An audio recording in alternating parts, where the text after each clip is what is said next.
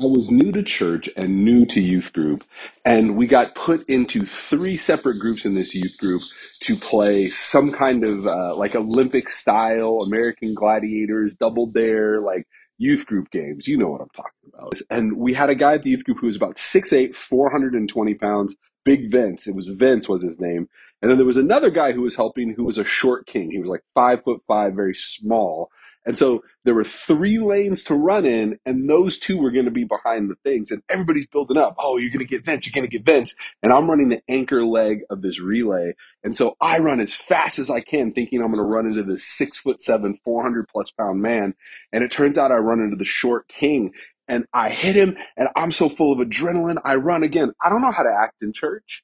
I've never been in church before. I don't know how to act. So I get up on stage and I take my shirt off, start flexing on stage with like all the adrenaline and just making a fool of myself. And it turns out I gave him a concussion because I hit him so hard. Damn, I'm glad I didn't peak in high school, 'cause my best days will be in the past. I know, looking back, it ain't all bad, but damn, I'm glad I didn't peak in high school. Hey everyone, welcome to Unlearning Youth Group. We're the podcast where we take a look at everything we learned back in youth group, find the good, unlearn the bad, figure out where the heck we go from here.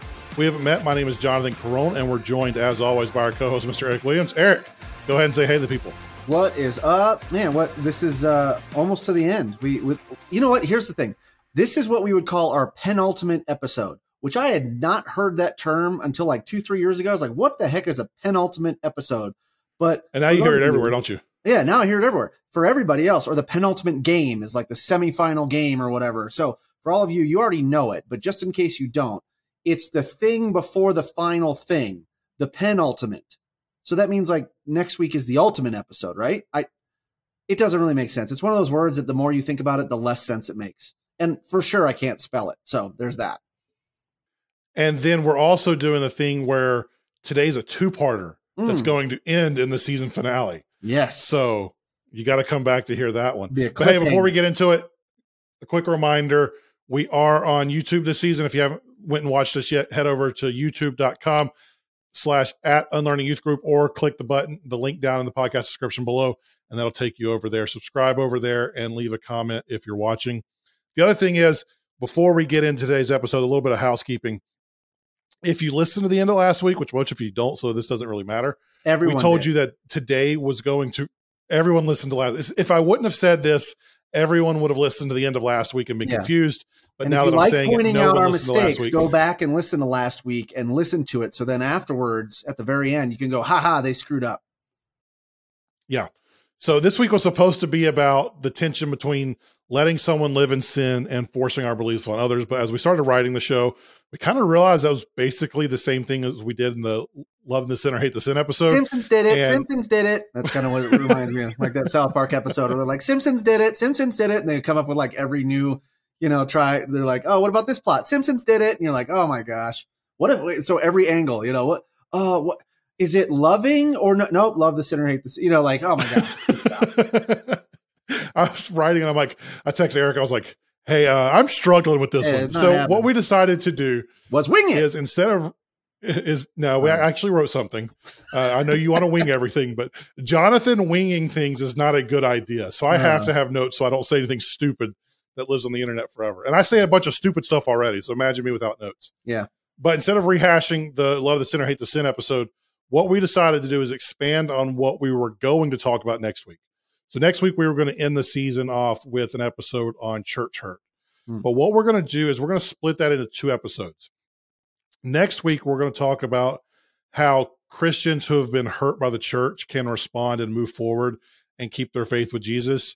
This week, we're going to focus on how we should respond to those in our lives who have been hurt by the church or who have experienced religious trauma. Yeah. And so if you're new with us, we typically follow the same format every week. We introduce the topic like we're doing right now. We find the good intentions. We unlearn the bad results, and then we figure out how to move forward. Mm-hmm. We're not doing that this week. We probably won't do it next week. Instead, we're just going to focus mainly on 3 responses we need to have when we're talking with people who have been hurt by the church. Because let's be honest, we are in the middle of a season to where people are acknowledging more than ever the hurt that the church has caused them.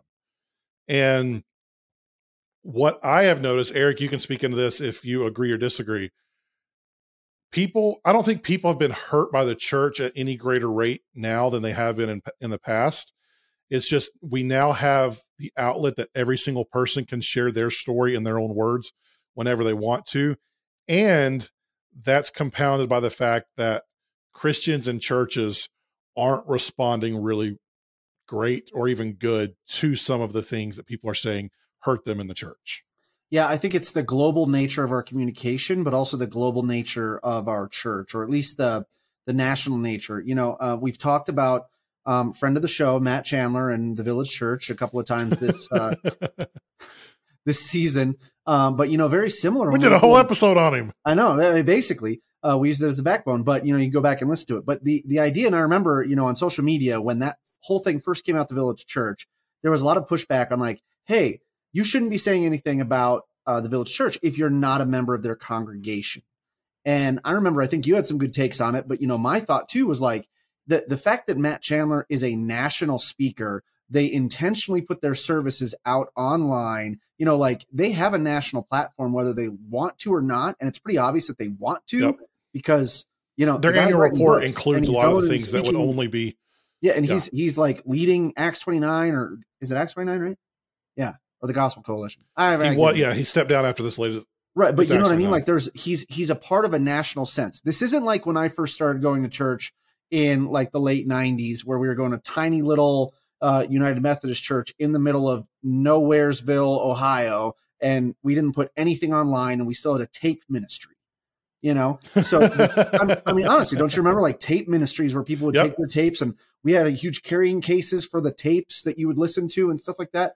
No, because of cell phones, because of the internet, anybody can share their story from anywhere. And so in some ways, it's bringing a lot of attention and transparency to some of the bad things that are happening in the church. It's harder to hide behind some of these institutionalized methods of abuse and oppression and these structures. So these structures cannot exist anymore, which also gives some strong pushback by the people who depend on these structures to remain in power. Now, I'm not saying that's every pastor, every church, everything like that, but we have to admit there are some scumbags in our neighborhoods. Mm-hmm. There are scumbags in our churches. There are scumbags in our families, you know, especially we just went through a holiday season. So you probably remember a couple of them, haven't seen them for a while. But I totally agree with you. I think the fact that it's no longer the local church is no longer local in a global communication, in a global communication reality. And before we get into this idea, I know that there is the natural reaction to put your fists up and not want to hear this, especially if you are involved in a church in any way. So let me go ahead and start off by saying this. This could be like our typical, what's the good? Yep. I love the local church. Mm-hmm. I think that when it's healthy, it's an incredible place of refuge, of hope, of healing, of freedom, of all those things. Nearly 60% of my business in 2022 was helping churches and denominations and networks reach more people so they can make a bigger impact for Jesus. I'm involved in my own local church at a lot of different levels. But churches are made up of people, and we live in a fallen world where people are still impacted by sin. And even if you go back to Jesus's time, religious people, the religious leaders, they used their religion to manipulate and take advantage of people. The unfortunate reality is that hasn't changed much. So while I love the local church, we have to be willing and able to acknowledge there are places that it needs to be reformed and redeemed. And one of those places is listening to and responding well to those who have been hurt by the things we have done, the things we have said, that maybe they were intentional, maybe they were unintentional, maybe you didn't even recognize they were happening in the moment. But we have to be able to respond to those people in a loving way. So for today, we're going to talk about 3 ways that we need to respond to people who have been hurt by the church. And the first response that I think we need to do is we need to listen to the hurt, not the words that someone is saying. Yeah. This concept comes from a friend of mine named Stephen Brewster. We were talking about church hurt one time, and he said, I've got this quote. I love it. I wrote it down. If we really wanted to help hurt people heal, we would shut up and listen to them. Yeah. And then we would respond to the hurt and not what they said. Yeah, I think this is a big deal that happens is we forget who the messenger is, and we misunderstand what the direction of the message is. And in a lot of ways, it's like when you're talking to, I don't know, for parents, sometimes when a kid comes to you and they say something and they're complaining about something that they don't like, my first reaction for my kids is to just jump right away and be like, and just, go right into it. So, well, if you like, last night. So my oldest son, Calvin, we're getting ready to go to bed. And right before he's falling asleep, he goes, Daddy, I want to tell you some of the things I appreciate about you. And I was like, oh, are you kidding me? I want to pull out the phone and I want to like record these and have these forever. Did you start crying immediately? Yeah, he says like two things. And then he goes, now I want to tell you some of the things I don't appreciate about you. And number one, I don't know, may not have been number one. I was kind of blacking out at that point. I was seeing red. And and he says, when you take away my screen time when I make bad choices. And I'm like, right away, I want to jump in and I want to be like, well, guess what? That's a consequence. And every time you make a bad choice, there's a natural consequence, whether blah, blah, blah, blah, blah. But in that moment, parents, what we know or what we should know, and if you don't, here's a tip, is he's sharing with me something that hurt him, whether or not it's justified. And so as the mature person with the perspective, yes, when he makes a bad choice and that we have established consequences that he already knows about, losing screen time is an acceptable consequence for that bad choice. I think every parent said, amen. However, because I care about my relationship with my son, my first response should be, it's not always, but it should be, yeah, buddy, that really does stink. I could understand how that would be frustrating when you lose your screen time. And that's tough.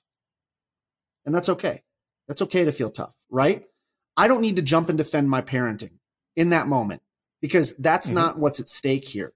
What's at stake is a relationship. And I love that line from Andy Stanley that he uses when he talks specifically about politics, but I think it applies here. He says, never allow a political view to get in between the you that's in front of you. In that whole thing of like, don't allow your views or your personal perspectives and opinions to burn a relational bridge with somebody else. And so the big thing that I would say right away is when you hear somebody talk about hurt from the church is don't take it personally. Yes, just like Jonathan said, you probably love the church. They might even be talking about your church, right? But unless they're talking directly about what you did, and even when they do, you could still acknowledge their perspective. You could still give them the benefit of the doubt. You could still listen to them because our perceptions are our realities. And so from their standpoint, that was hurting them. What we choose to do about it can differ, but at least acknowledge that there was hurt there. Well, and I love the fact that you said benefit of the doubt there, because too often when someone's sharing with us that they've been hurt by something that we might love, we're really quick to go into lawyer mode and we start dissecting every participle and phrase that they said. Yep. We try to poke holes in the story. Well, what was she wearing type of stuff. Right. When it comes to these things. And what conservative fundamentalists like to go to, right, is, go back to the serpent in the garden. Did God really say that? Oh, did he really say that? Oh, did you really say that? Like, oh, did he or she really? It's these questioning over what is truth. Did that pastor actually say it in those words? Yes, or yes. Any or of did we take poke holes in way? it? Yeah, yeah. It's ridiculous. And instead, we need to listen to the hurt that's driving what they're saying. We need to go past the words that are being said and look at the heart behind it. Because when we get hurt, you know this, I know this, we all do this. We say things in ways that may not be fully true or ways that might be biased. Yeah. Because we're responding out of emotion and we're responding out of hurt. So as friends, as the person listening to the hurt, we need to try to move past the words that are coming out of their mouth. I can't help but think of the Chris Tucker, do you understand the words that are coming out of my mouth from Rush Hour? Which, by the way, that movie does not hold up. Oh my goodness, that was so racist. I don't know Yep. if you've seen any clips from that lately, but that does not hold up one bit. but Anyways, late 90s, early but- 2000s movies, man. That's a hole in our culture. But we need to go past the words they're saying and actually pay attention to the heart behind it, the emotion behind it, the experience behind it, because what our friends say isn't the important part. The important part is getting to the root of what they're saying and helping them heal from that hurt. And if we really care about them, we'll shut up and listen to the hurt instead of dissecting the words that they're saying. Yeah, that's so true when we think about that, to be able to say, okay, let's listen, like you said, like what is behind it? What are they trying to get out? They're saying, I'm hurt. They're saying there was an expectation there that didn't happen. They were saying there was a breach of trust. I mean, whatever it is, we could go down to it and we could disagree over whether or not you would be hurt by the same thing that I would be hurt by. Yep. But ultimately that doesn't matter. And so as we're going through, They're hurt. The truth of the matter is they're hurt. Yeah. Think about it this way. It's like when you get an injury, and you get bruising around that injury or swelling. It's like, I can't really heal that injury until that swelling goes down, because that swelling is there to protect whatever it is that was hurt. So sometimes, especially if a lot of people will talk about this in relational counseling and other things like that, where it's like, you have to listen to what the other person is saying and be there for them and sit in that so they can regulate from their emotion and the feeling to get to the point where they're ready to actually walk through and make changes. And so in the same way as, like, for those of you who are into 12-step programs, the first step is acknowledging that you have a problem. The first step is going, yes, this happened. We could disagree on how we proceed from here, but Jonathan shares with me church hurt. I say, I acknowledge that you've been hurt. I hear that. I hear that you're hurting. I hear that and I see that. And, we work through that before we start talking about what we need to do about it. And that's 100% okay. And I think we missed this in the beginning, but I think for all of our listeners, if you haven't been listening and you don't know, Jonathan and I both have pretty unique perspectives on this, because we've both been hurt by the church and we've both worked for the church. I mean, I worked for the local church for 10 years in high leadership positions. And so I've done things that have contributed to hurting people in the church. 100%. So I've been the hurter and I have been hurt myself. And so there is a bit of like, we've seen it from both of these perspectives. And that leads to what I think is response number 2, and that's empathy. Mm-hmm. We have to respond with empathy. And more often than not, we lead with sympathy and not empathy. Sympathy often is a response out of pity. We feel bad for them and what happened. Yeah. Whereas empathy is our ability to imagine or understand what the other person is feeling. Yeah. One of the best examples I have of this is, I've probably referenced The West Wing on here before, but The West Wing is one of my favorite TV shows in the world. There's a couple episodes where one of the main characters is going through something and his boss kind of does some stuff behind the scenes that helps him out. And at the very end of one episode, Leo walks over to Josh. He's like, yeah, you're in a hole right now. And I've been in that hole. So I know how to get out of it. Let me help you get out of it. So sympathy is basically seeing your friends down in the hole and say, man, that sucks. I hate that you're down there. Hope everything works out for you. Or that must suck. Empathy is jumping in the hole, putting yourself in the situation and helping your friend out of the hole. Yeah. That's why it starts with the response number 1 of listening to the hurt, so that we can put ourselves in that position to help our friend get out of the hole and to get past the hurt that they're experiencing. Yeah.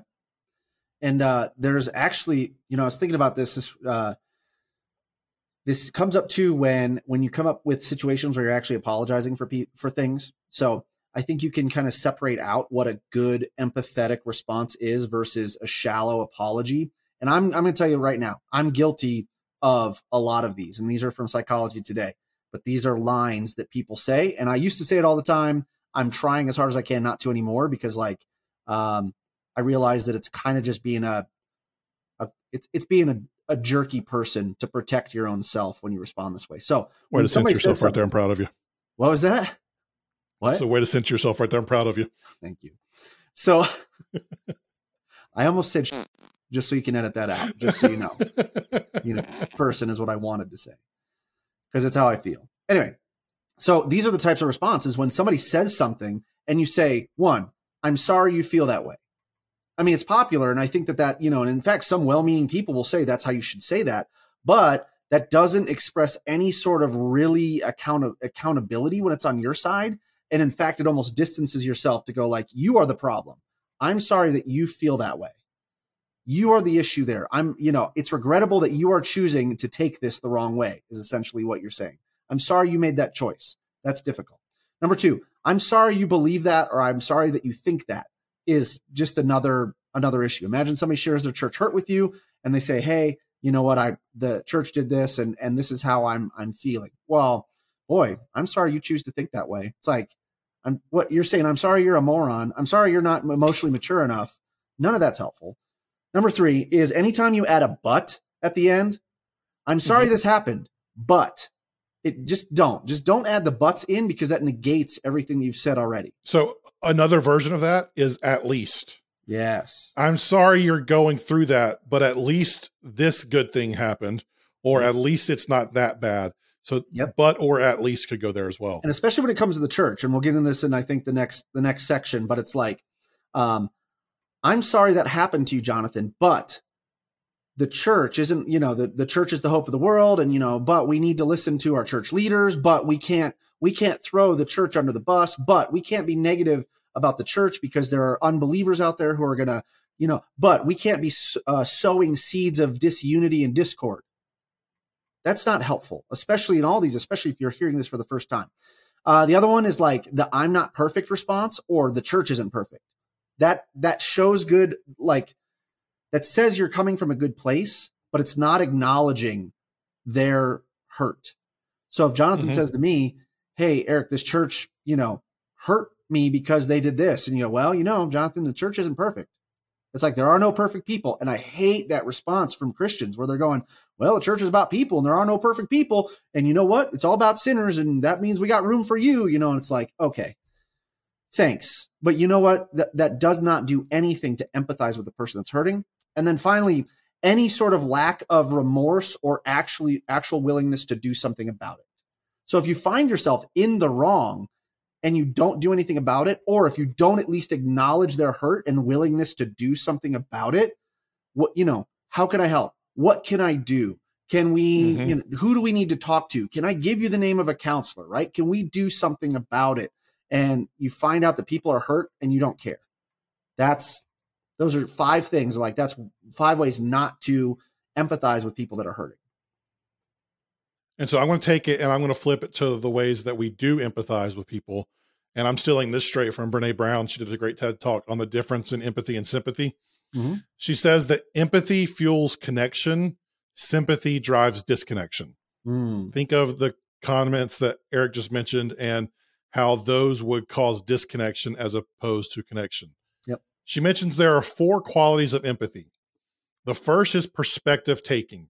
That's the ability to take the perspective of another person and realize that what they're saying is their truth. Again, this gets back to our first response of listening to the hurt behind it instead of the words.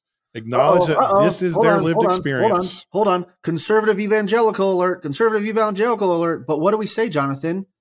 There is no such thing as your truth. There is only one truth. Okay, then let's change the words. That's their lived experience. Okay. That all right. They are acknowledging. That's the pushback, right? That's the way we still defend in the church is we say, well, there is no such thing as your truth, Jonathan. There is the truth, and we're after the truth. And I think that's also disingenuous because then you're not acknowledging that the truth is this event happened, and the truth is the emotional response it elicited from somebody was this. And the truth is they're sharing their emotional response to you. And the truth is, by you not acknowledging their emotional response, you're a jerk. So for you guys that are tripped up by the idea of their truth, living their truth, change it. Perspective taking is the ability to take on the perspective of another person or realizing what they're saying is their lived experience. Yep. That's a better way to say that in a way that maybe is easier for you to understand. Yep. The second quality of empathy is staying out of judgment. This happened to them. This is what they experienced. Don't judge it. Just acknowledge it happened and try to have empathy towards it. The third quality of empathy is recognizing the emotion of others. A lot of times when it comes to this type of stuff, we say, you shouldn't feel that way, or you shouldn't be upset about that. Empathy is recognizing the emotion in others that you're listening to. And the fourth piece, it's the back half of the third piece, communicating that emotion back to them. We need to be able to communicate the emotion that they're feeling back to them so that we can acknowledge and demonstrate that we understand what they are feeling. Brene Brown goes on to say that empathy is feeling with people. It's not feeling for them, it's feeling with them. It is a choice. In order to connect with you, I have to connect with something inside myself that knows the feeling of what you are experiencing. It's not trying to make you or the person who was hurt feel better. Rarely can a response from us make someone feel better. Right. What makes them better is the connection with us, realizing that they are not alone, that they are understood, that they're accepted, and that we actually care about what they're going through as opposed to just trying to fix it. I was a part of a church a few years ago back in Knoxville that we were shifting. There was these 7 shifts that we were trying to do as a church. And one of the shifts we were making was the shift to journey with people instead of trying to solve their problems. Did you guys brand I think these that's as a your gigantic 7 shift smooth we need to stones? have. Tell me you did. Did you brand your No, 7 we did shifts 7 as your shifts. 7 We did- smooth stones? Because if you didn't, then I don't know No, what kind of modern evangelical non-denominational church you were a part of, but you need to get a refund from something. I think they need to pay you 10% of your tithe back, because you'd be like, you didn't call the 7 shifts, the 7 smooth stones to defeat the giants in our church life. Boo.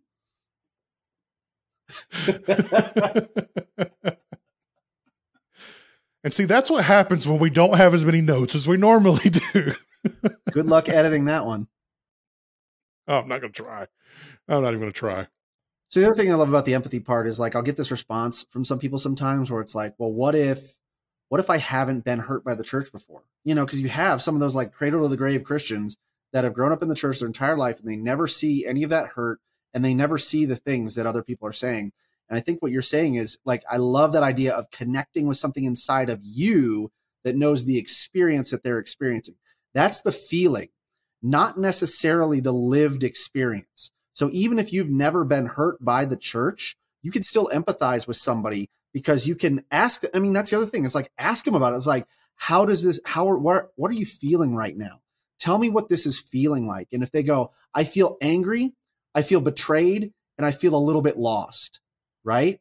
Now you're going, when was the last time I felt angry, betrayed, and lost altogether? What can I connect that to? You know, oh, I was let go from a job, you know, or something like that, or I was passed over from a promotion, or, you know, you Or don't a have to coach compare. did something to me. Yeah, or coach said something, yeah. or a teacher, or whatever, or a divorce, you know, whatever's going on. a It's parent. like, but what you don't have to compare hurt. You don't have to go, oh yeah, man, because I know when I lost, when I spent a bunch of money on those lottery tickets and I didn't end up winning the Powerball, I felt angry, lost, betrayed, and hurt. Like, you don't have to do that, but dig down and go, yep, I've been there.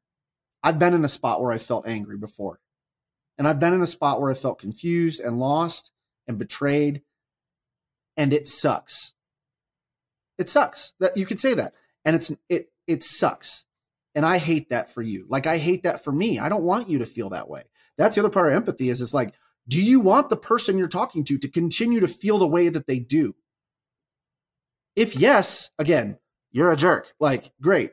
If no, then that's where you can kind of help get them out of this spot. But I think too many of our responses implicitly project that I actually want you to stay hurt. You know, it's the common thing now is like, stay mad. You know, you tell people like, stay mad, and like do the 3Z snap thing. It's like, but that's not how we treat the people we love and care about. So, and finally, the thing about empathy too is what you're doing when you're becoming an empathetic person is you're creating a space that's safe for them to share their feelings. And I think this is probably one of the biggest like slept on ideas why it's important to do this. It's gonna filter into why the church has been so bad through this whole thing. Is people are seeking the counsel and seeking opinions and processing outside of Christianity. This evangelical deconstruction is turning into like, an atheism pipeline or agnostic pipeline, because the church and church people have proved to these people that they are not safe spaces to share their hurt. And it's like, man, think of all of the times that Jesus is telling you, like, come to me and you will find rest. Like, bring me your baggage. Like, I'm going to weep with you. But our response as church people is, nope. We don't want to talk about hurt. We don't want to talk about hurt. We don't want to talk about hurt. Your hurt is not safe here. And I think if Jesus were here, I think if Paul were here, he'd be writing the letter to the Church of the Americas, or the letter to the Church of the Evangelicals. Like, stop it. People's hurt and their pain is valid, and your church should be a safe space for you to share. My brother Timothy, take this letter to the Church of the Evangelical South and all of America, and tell Philemon that I love him. Do I make a Falwell Billy Graham joke right here, or do I just keep it going? I think I'll keep it moving. And tell Mark Driscoll, friend of the church, shut up.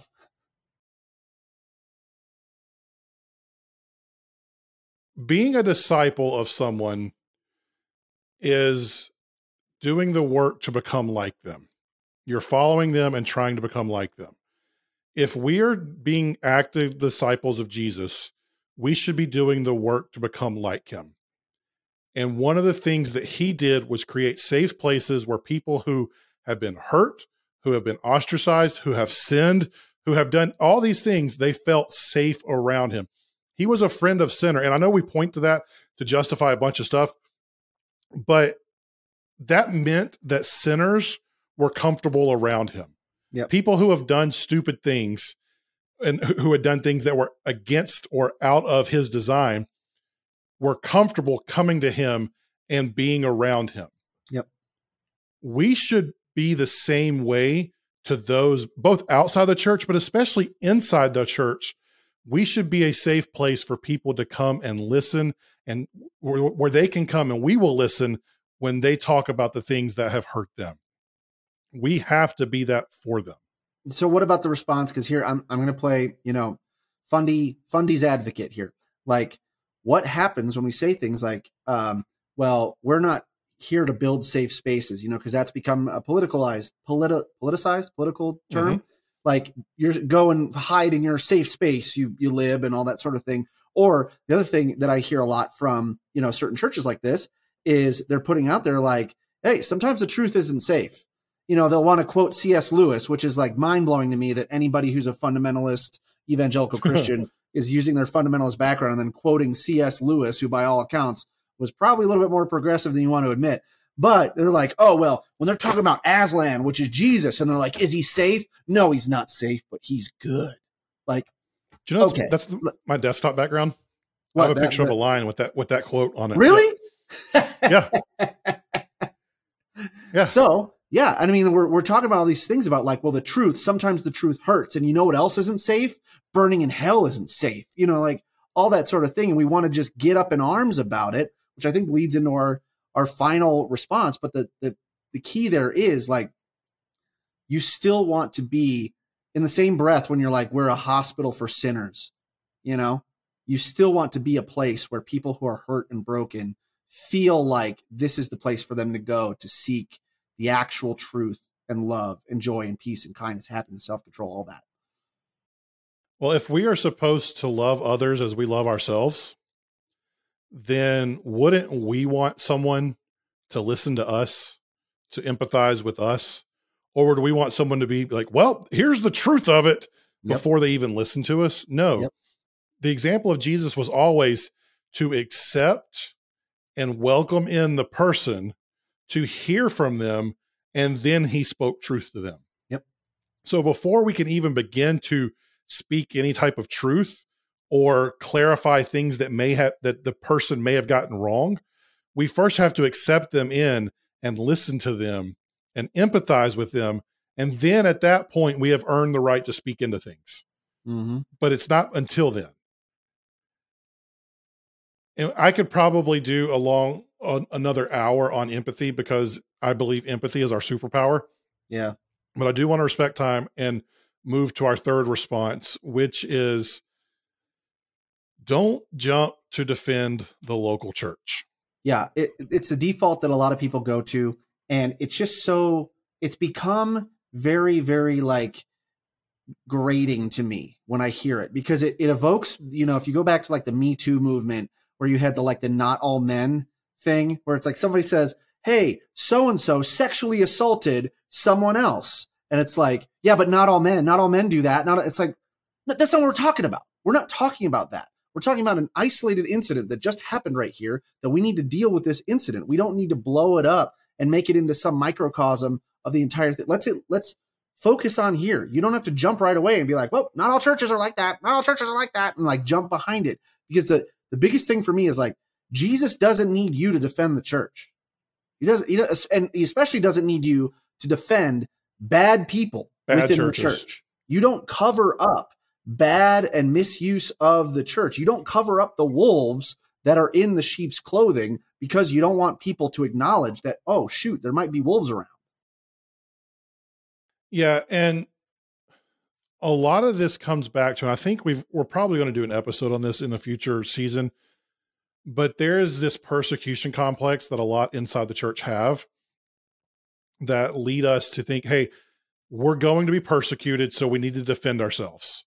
And so anything that is negative feels like an attack, and so we have to defend ourselves. And if we're being 100% honest, pastors are some of the most insecure people on the planet. Mm-hmm. Ask any healthy pastor, and they will tell you about all the insecurities they had to overcome to get healthy. Yep. And most of your unhealthy pastors have insecurities that they don't even realize.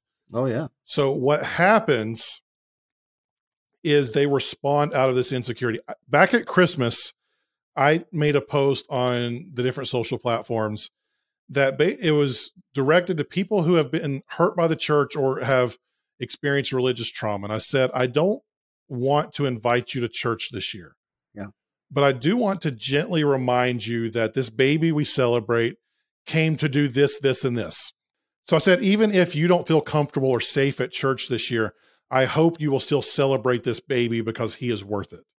Mm-hmm. And I posted that, and a pastor who I'd done some work for years ago, he commented and said, so are you just going to spend the rest of your career dunking on the local church?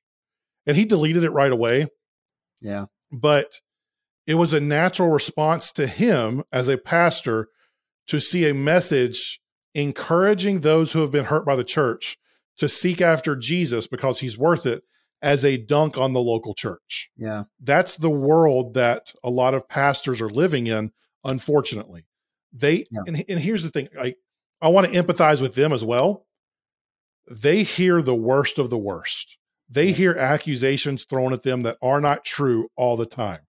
So I understand why church people, church leaders will be, their natural response is to take offense when someone talks about how they've been hurt by the church.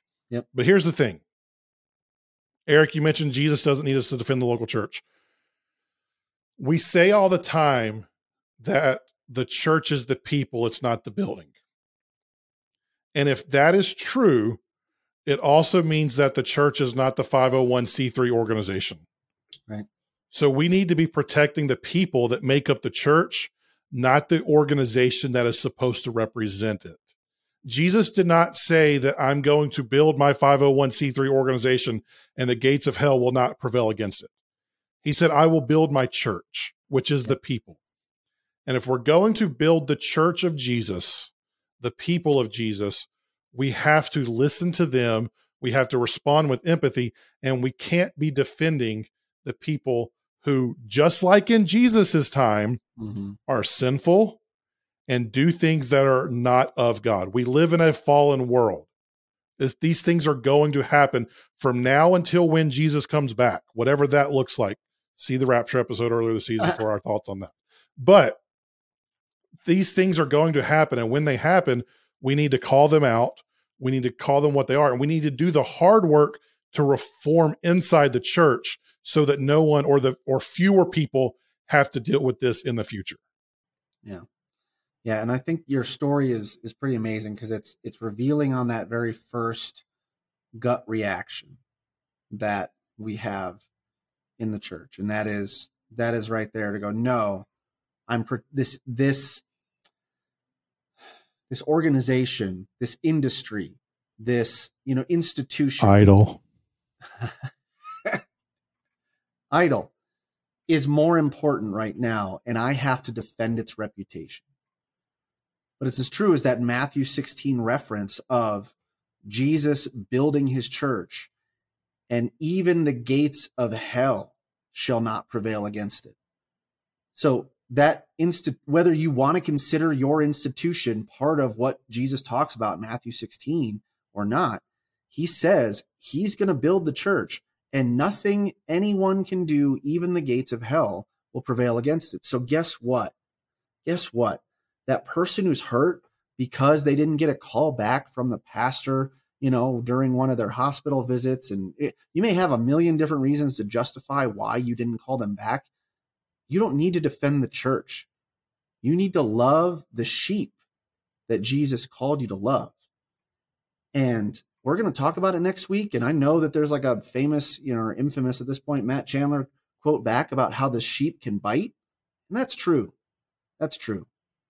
But man, when you have confidence and you have faith that God says he is who he is who he says he is, and Jesus is going to do what he says he's going to do, then that need to tightly fist, grip, and defend in front of someone else who's hurting just goes away. It's the same as if you're dealing with your kid and you're confident. I'm confident that my punishment or my consequence of taking away screen time for bad choices is good and right and sound. I don't need to argue that with my 11-year-old. I need to empathize with him and let him know that it's safe for him to tell me when he's upset by something, even if it's a good thing, even if it's something that's going to protect him. I need him to feel safe to talk to me. And so if you're a church leader out there, you need to make sure that the people that are or a Christian in general, you need to make sure that the people that are talking to you feel safe to bring their doubts, to bring their hurts, to bring their struggles, because you have that confidence in knowing that nothing they say, that not even the gates of hell is going to prevail against the church and the movement that Jesus is building. Not even the gates of bad and toxic church pastors and leaders will prevail against it. I said at the beginning of the episode that when it's healthy, the local church is an incredible place of refuge, of hope, of healing, and of freedom. And I still think that's true. But when it's unhealthy, it's a place of manipulation, of narcissism, of spiritual abuse. And I think we have to be smart enough to say that both of these things are true. Yes. That it is a place of hope, healing, refuge, joy, peace, kindness, all these things. And it can be a place of all these negative things. And just because one church is the negative doesn't mean that all churches. I know we don't want to do the not all church thing, but if we truly believe not all churches, then we don't have to defend the bad ones. Right. Yep. We can say that was wrong. It's the same thing for the not all men thing, or not all churches. Church hurt is not all churches, but it's always a church. If someone says they're hurt by the church, there's always a church involved. And that may not be your church, and they may not be all churches, but at least acknowledging, yes, not all churches, but it's always a church when it comes to hey, before we get out of here, I do want to mention this. It may be an issue with the person. Maybe they need to have the Taylor Swift song playing over them that, hey, it's me, I'm the problem, it's me. And maybe they're the problem that actually caused the hurt. Sure. But when they're confiding in us, in their hurt, that is not the time nor the place to point out that, hey, maybe you are the issue. Right. We first need to listen to the hurt and acknowledge it's there. We then need to respond with empathy. Let the bruise heal. We don't need to defend the church. And then once we have had the conversation and worked through the hurt, then we can work on how do these things need to change moving forward. Mhm. How can you change to not be hurt again? But only after we do that other empathetic, caring, loving work on the front end. So don't skip through A, B, C, and D to get to X, Y, and Z. We have to do the hard part on the front end so that we can lead people better. And that's how we disciple others. And that's how we lead them to Jesus. Eric, you got anything else on this one? No, I think we went around it. I think the last thing I will say is to anybody that's been hurt by the church, I hope that you feel like this space, Unlearning Youth Group, that the social media handles we're about to share, I hope you feel like those are safe spaces for you to process your hurt, because we've been there. I've been there. Jonathan's been there. We know a lot of people that have. And next week, we're going to talk through some of those things that we can actually do to move forward in a healthy way. But the most important thing right now is if you're in a season where you need to be heard, or if you're in a season where you need some time for that hurt to heal, you can send us an email. You can connect with us on social media. We've had people email us and ask us about certain situations, and we'll use whatever perspective we have to sit with you and provide back, any insight. And if you just need someone to say, yeah, that sucks, we're there. Absolutely. You can email us at hello@unlearningyouthgroup.com. Eric's at EricW712 on all the social platforms. I am at Jonathan_Carone on them as well. Hey, if this episode helped you, if you think someone needs to hear this and it will help them, share this with them, whether it's on a podcast platform or it's on YouTube. We do this so that we can hopefully help us all move forward and learn better. 2 quick reminders before we get out of here. If you want some merch, you can get that at unlearningyouthgroup.com. And if you have a great, funny, awkward youth group story, you can share that at unlearningyouthgroup.com as well. As always, thanks for taking about 45 minutes to an hour of your week during these seasons to listen to us. Thanks for all the feedback you give us through email, through social. Thanks for interacting on those platforms. We do this because of you, and you guys make it so much fun. So we'll see you next week, and we hope you have a great week.